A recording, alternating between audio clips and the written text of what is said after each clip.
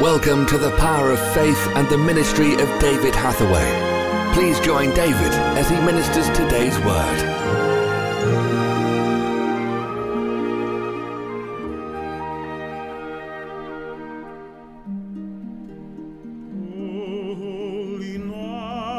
The stars are brightly shining. It is the night of the dear Saviour's birth. Long lay the world in sin and error pining, till he appeared and the soul felt its worth. A thrill of hope, the weary world rejoices, for yonder breaks a new and glorious morn. Fall on your knees, or hear the angel voices. O night divine, O night when Christ was born. O night divine,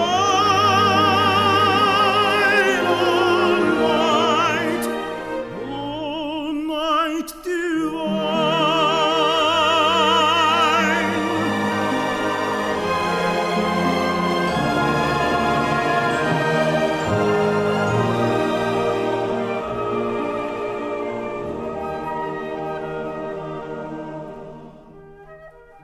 led by the light of faith serenely beaming, with glowing hearts by his cradle we stand. So led by light of a star sweetly gleaming, here came the wise men from the Orient land. The King of Kings lay thus in lowly manger, in all our trials born to be our friend. He knows our need, to our weakness no stranger. Behold your King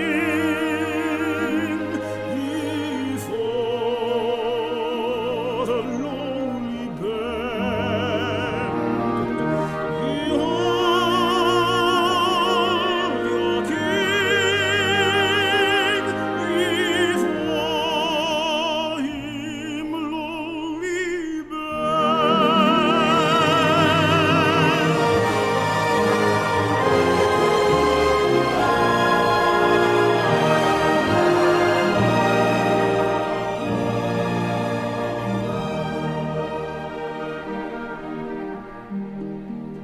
Truly he taught us to love one another. His law is love, and his gospel is peace.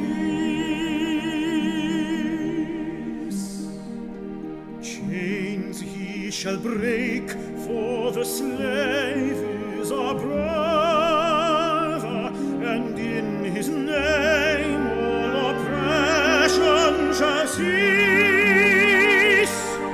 Sweet hymns of joy in grateful chorus raise we, let all within us praise his holy name. Christ is the Lord, forever we shall praise him. His power and glory forevermore proclaim.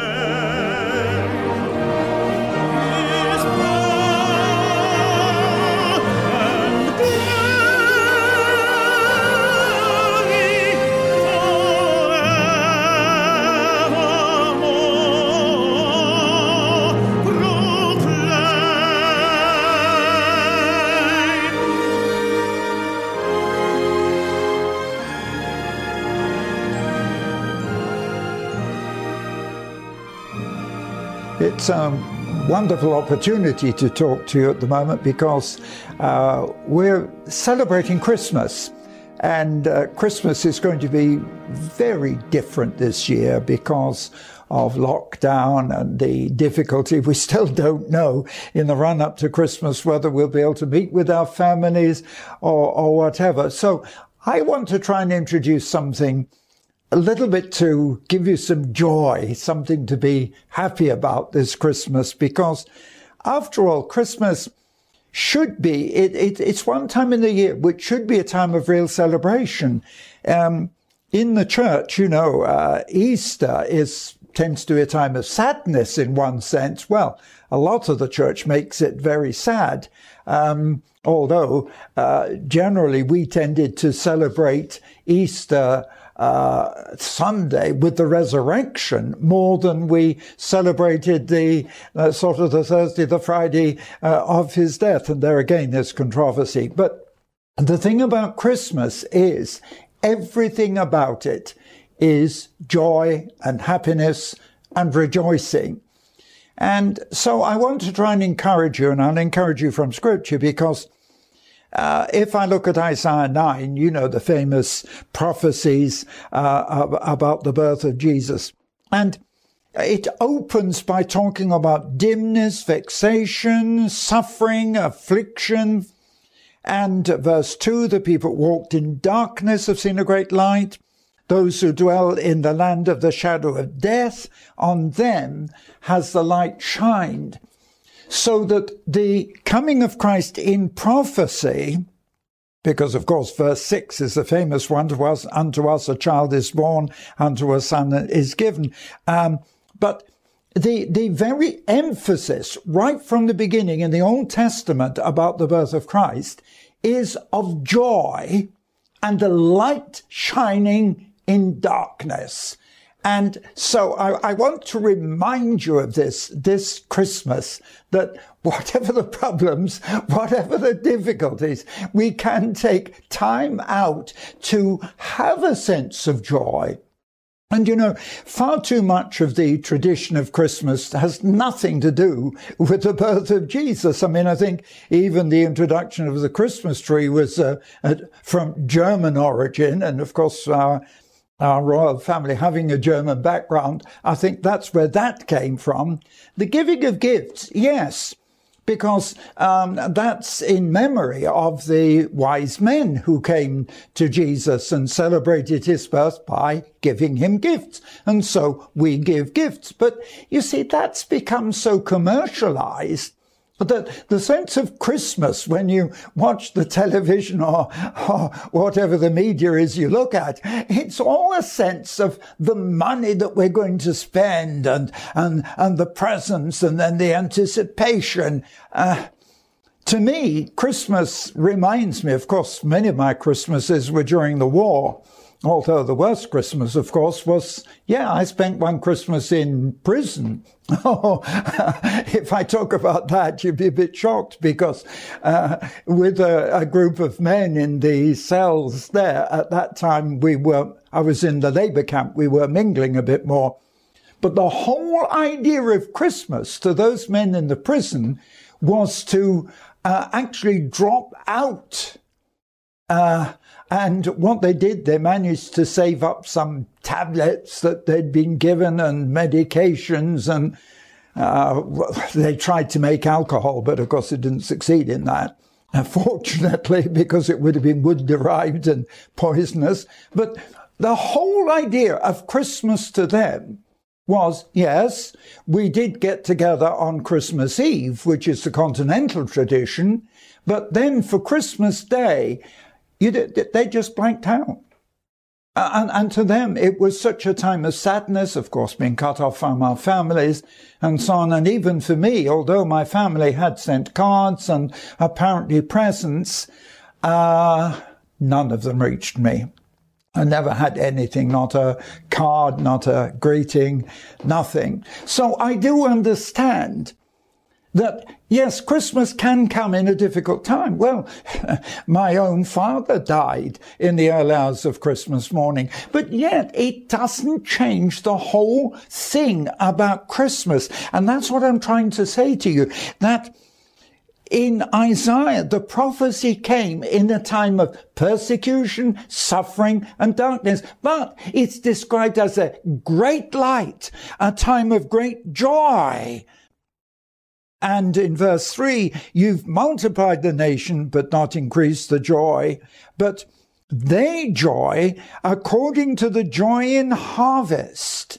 And but it still comes as a sense of joy. And then, of course, if you turn into the New Testament, as I obviously need to do, having started in the Old and look at the promises here.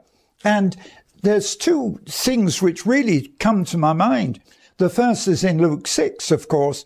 There were the shepherds, and the angel of the Lord appeared to them, and the glory of the Lord shone around them. Oh, yeah, they were afraid. But he said, fear not, for I bring you good tidings of great joy, which shall to be all people. So the birth of Christ was the greatest celebration, the greatest joy to the whole world. I mean, one of the carols is, joy to the world, the Lord has come. And so really what I'm trying to encourage you is, even if you're alone, if you can't meet with your family, okay, so I'm in the same position as you. I have the same limitations. At the moment, I'm not allowed to meet with some of my grandchildren. I don't even know if I can over this Christmas.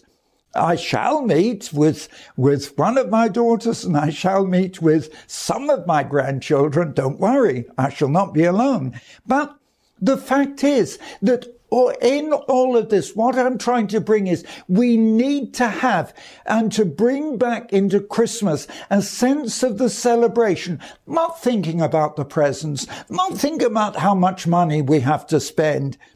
Oh, I was trying to tell you that my early Christmases, some of them were during the war, and the joy on Christmas morning was the Christmas stocking with an orange and some few treats in it. And if I got one real present, that was it. But it wasn't that, because the whole thing about Christmas is remembering the joy that Christ has come. But then, as I was reading through the scripture, I saw something else. And I've never seen this before about Christmas. And one thing I like about talking to you people is, in preparing these messages, I'm seeing things in scripture that even at my age, 88, I'm seeing things in a different way. And I was looking at Luke 1, where the angel appears to Mary. And first of all, in verse 28, the angel came to her and said, "Hail, you that are highly favored, the Lord is with you." So right from the first introduction to Mary about the birth of her son was, the Lord is with you. And then he goes on to say, the Holy Ghost will come upon you. The power of the highest will overshadow you. Therefore, that holy thing which will be born of you will be called the Son of God. Of course, she questioned, but in verse 37, the angel says, for with God nothing shall be impossible. But this whole message of Scripture is of Christ in us. That we talk about receiving Christ, receiving him into your life. That to become a Christian, we receive Jesus. It's Christ in us, Paul says. Christ in you, the hope of glory. So that in a way, the very birth of Christ in itself was both prophetic and symbolic. In that just as Mary was to physically carry the Son of God, so we today spiritually carry the Son of God. Jesus is with us. Jesus is in us. We receive him. And so the joy and the glory of Christmas is just as great as the glory and the joy of Mary, that Christ is with us. Emmanuel, his name, that's what his name means, God with us. And so actually we carry within us the image, the character, the very personality, the spirit, the person of Jesus we carry within ourselves. And so Christmas should be a time of real recollection, real rejoicing. And, we love to celebrate birthdays, and I do know, working with the Russians, they seem to celebrate them more than we do, although some people here in the West celebrate in a very lavish way, especially particular ones when you're going through, 40, 50, 60 and 70, or like me, 80, and coming up to 90. And it's a sense of celebration. And so for us, Christmas can be, in the same way, not just a celebration of the birth of Jesus, but a celebration of the fact that God is with us. God is in us. Christ is in us. And that's the hope and the certainty of the glory. It is Christ with us. And so what I'm trying to do is to bring you a sense of the glory and of the joy, not to look at whatever present you might receive. That's immaterial. And even to me, of course, at my age, I'm not concerned about the present I might receive. It's being with my family. It's being the sense of Jesus with me. And so I want to really encourage you. And I want to be a blessing to you this Christmas, that whatever is happening, it's no different to the time when Jesus was born. Because, Jesus wasn't born into a welcome. He was born in a stable. But it's not just that. But the country that he was born into, Israel at that time, was a captive nation. They had been under the Greeks. That's why the New Testament was written in Greek. They'd been under the Greeks. Now the Greeks had been changed for the Romans, and it was part of the Roman Empire. So they were actually suffering under persecution.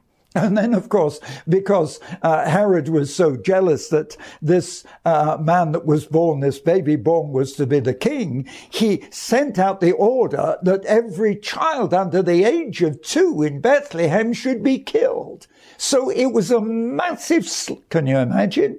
A slaughter of all the firstborn baby boys. Celebrated the birth of Jesus. That's why his father and his mother were warned in a dream, and they fled to Egypt to escape from that. So I want you to understand that although we are celebrating this Christmas this year, and I'm talking about 2020, in a time of difficulty, of pandemic, and of separation, it's only in that sense a reflection of what happened 2,000 years ago when Jesus died.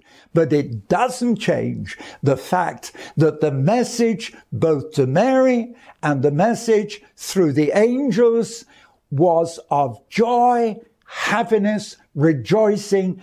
God is with us. And I want to challenge you and remind you today that at this Christmas, you're celebrating the fact that Christ is in you. He is with you and will be until that day when he takes us into the kingdom. And his promises, he will never leave you. He will never forsake you. Come on, let's have a wonderful Christmas. God bless you. So good to talk to you. God bless you. Heaven's mercy seat. Worthy is the Lamb who was slain. Holy, holy is he. Sing a new song to him who sits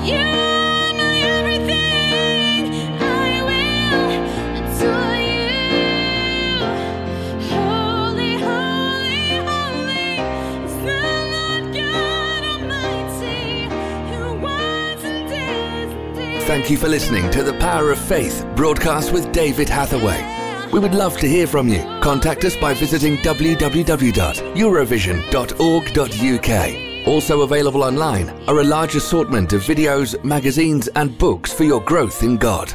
We would like to give all new subscribers to David's ministry a free gift. To receive your free gift, visit www.eurovisiontv.org.